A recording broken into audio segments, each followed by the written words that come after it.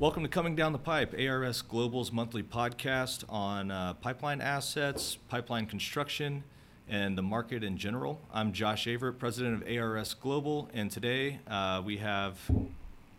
I'm Mike Reed. I'm editor in chief of Pipeline and Gas Journal, and what I do at the publication is we gather information on potential pipeline projects, things that might affect them, like new government regulations, and anything involving pipeline infrastructure is basically what I do.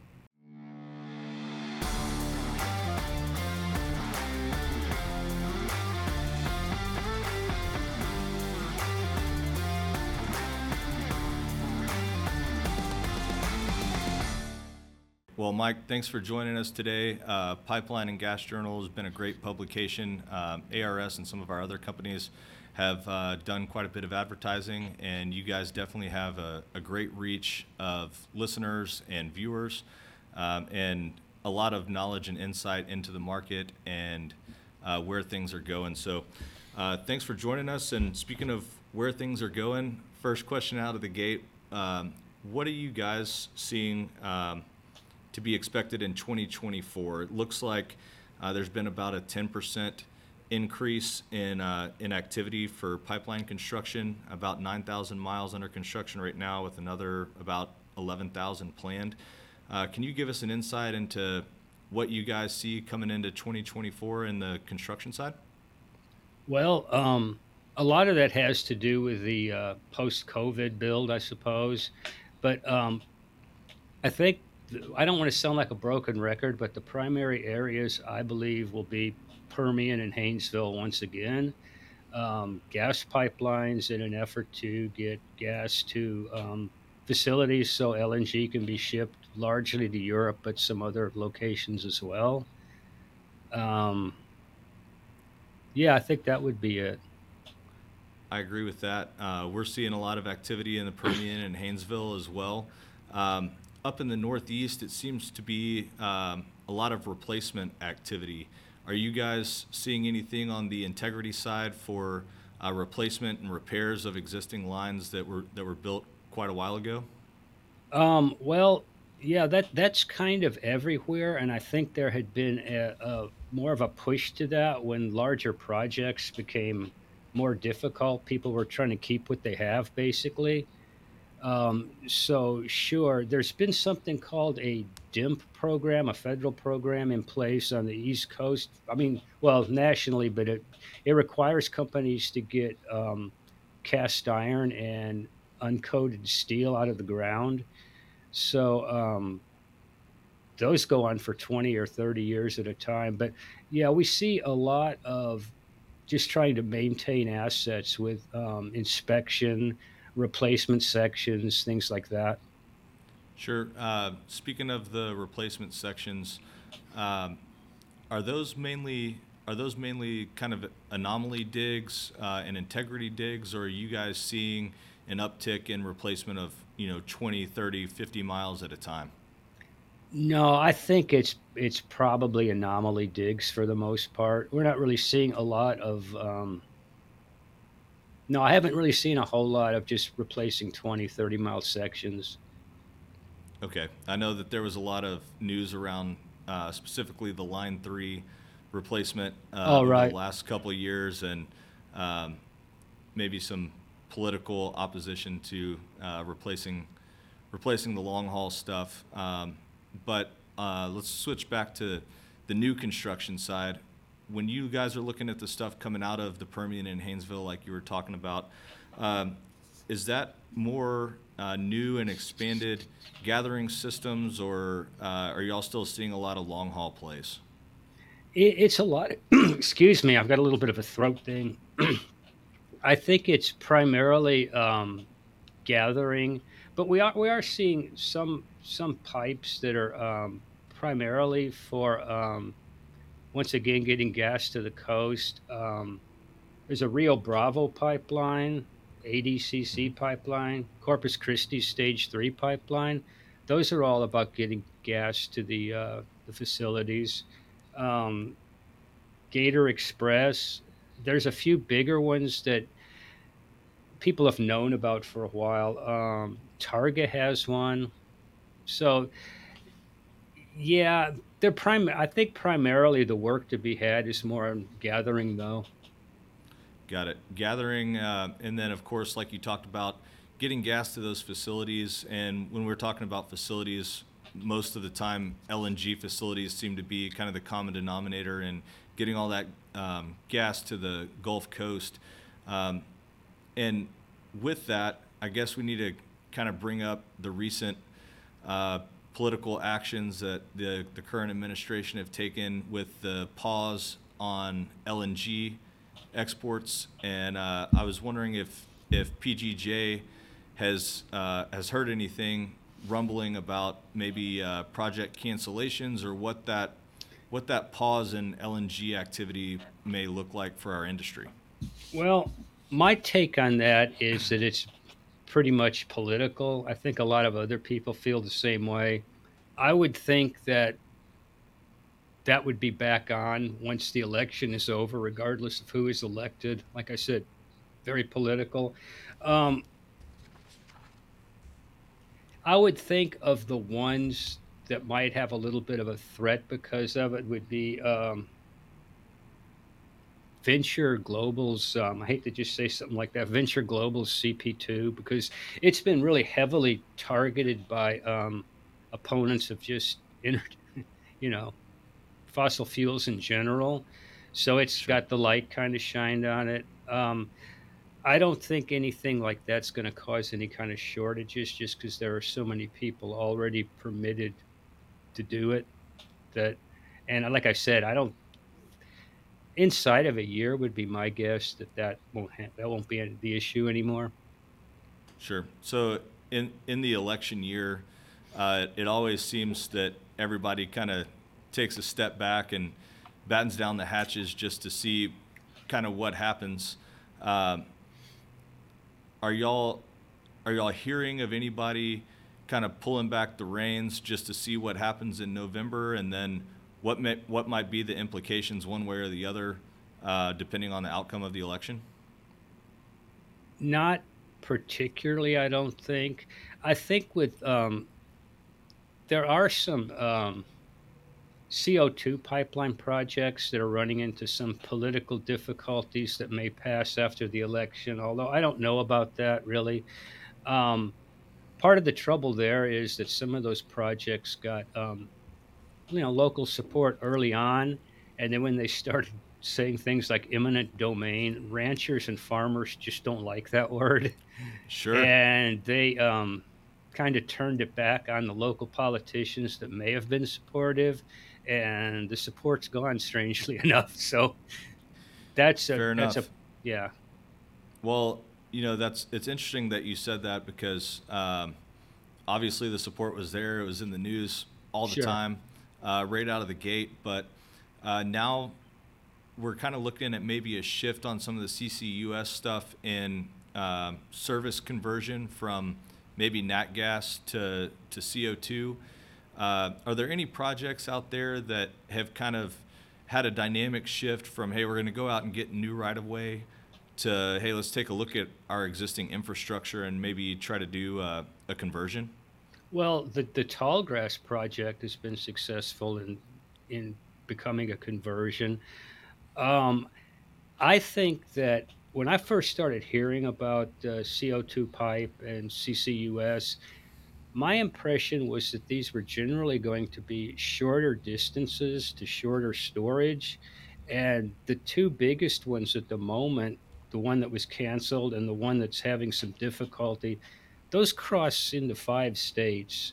And I just don't know about getting permitting for stuff like that in the best of times right now. So, Yep. And even if you do get permits, um, you guys seem to be pretty tuned into all the stages of construction in general.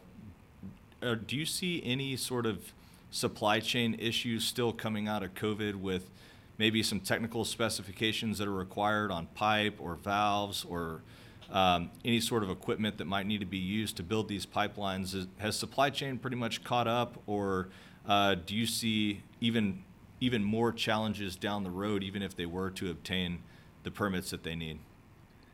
Um, that's a tough one. I would say they are not completely caught up, and it's just what some well people in the industry understand it. It's really hard to get equipment headed in that large of equipment headed to the right part of the country, the right part of the state, whatever. And then when there's a lot of cancellations and you're in the middle of moving something and all at once it's off for 3 months because of this, it's always been tough. So I wouldn't say it's caught up exactly, but it's considerably better than it was a year ago. Great. Well, hopefully, if some of the projects do get across the finish line, they won't run into supply chain hiccups like we had a couple years ago, because that seemed to be a kind of a seesaw deal. It's like the project's not going to go because of commercial terms. Okay, we finally get the project approved. Now, how do we get pipe? And now, how do we get this? And with the fluctuation and volatility of just raw materials too, those project economics, when the project does get approved, have swung 180 degrees based on construction costs. So Right. hopefully we can see, some sort of balance there.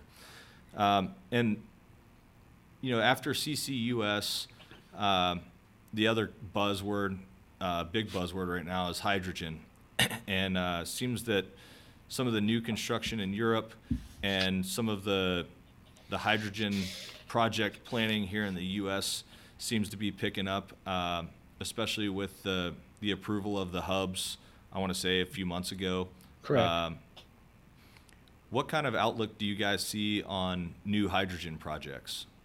Well, as you said, I think more so in Germany, but I think to some extent it may be starting to gain favor in North America. Um, Germany recently decided that they wanted an effective infrastructure in place by I think it was 2032, and they have come out with a basically a national referendum, and it calls for 6,000 miles of pipe, over 6,000. And I think surprisingly to me, they were looking at 60% of that being new build, which is considerably more than when Europe started talking about hydrogen pipelines. It seemed to me like they were talking a lot more about conversion, and I personally wasn't sure how well that would work because their infrastructure is sold. I didn't know about the chemical aspect of it, Sure. but Yeah. Europe, I think primarily. Okay. Great. And do you think that all of the geopolitical things going on over there will impact that, or is Germany kind of a standalone beast in that world, or how do all those puzzles or pieces of the puzzle fit together? I think EU as a whole, dangerous thing that is pretty much behind it. And the thing about when someone like Germany decides they're going to do something, there's basically a national mandate to it before they start announcing they're doing things. It's not a lot of individual companies and states saying they're doing this and somebody else saying, no, you're not. So I think Germany might get a lot of that done. Got it. Well, that's good news. We'll see if they're successful in that endeavor, and then we'll see if that kind of overflows in the United States, and we'll see how all of that works out. And I guess moving backwards from all of uh, the greener initiatives, you can say. Uh, I guess let's go back to crude. Are you guys seeing anything in the crude world as far as um, any new project development for long haul stuff or even shorter gathering and trunk lines? Oh boy. Not Crude seems to be in the so crosshairs these days. much. So, Trans Mountain may eventually. what's the current status on Trans Mountain? I seem to read different Oh, headlines every day. I'm sure it'll change as I say this. A few days ago, they wanted to. I think the situation was they wanted to use a 2 or 3 mile area with a smaller diameter pipe to avoid some sort of geotype hazard, and it was rejected. And they said, well, this might make us 2 years later than we said. So it's been approved again. So this year is kind of the timeline, which was kind of what it was previous to this. Um, yeah, I'm not seeing much in the way of crude. Sorry. Okay. Oh, no, it's no problem. We have to talk about the good and the bad. Yeah, So, I know. uh, it just is what it is in this climate here. But, anyways, Mike, if we really appreciate you joining us today. Is there anything else that you may have for our listeners that might be a little bit of knowledge? You guys seem to see everything before it's all released. So, if you got a couple seconds to throw something out there that maybe our listeners would enjoy, would love to hear it. Well, actually, I think this kind of thing is easier read and with maps and things. So if you Mhm. can get a hold of our January issue and look at the construction report, we do two of those a year, fairly big ones. Um, it's easier for you to visualize in that manner. As far as some new, no, I guess I don't have anything at the moment. Okay. Well, yeah, we'll get our listeners to check out the January issue and try to look into that construction report. I know that we have a really good mix of listeners from owner operators to construction contractors to material providers and suppliers. So that seems to be beneficial for everyone. I know we use it here at our office. Well, we're going to wrap it up today. And Mike, Okay. thank you very much for taking some time out of your day to join us, and really appreciate all of the news headlines and letters that we get in our email with insight into what's happening in our industry, because we can't really keep a pulse on everything, and it's really nice to have information sources like PGJ. And like I said, thank you for joining us. And to our listeners, be sure to like and subscribe to our podcast on any major platform that you listen to podcasts on. Rate us so we can know how we're doing and make improvements as needed. And we'll see you next month on Coming Down the Pipe, ARS Global's monthly podcast.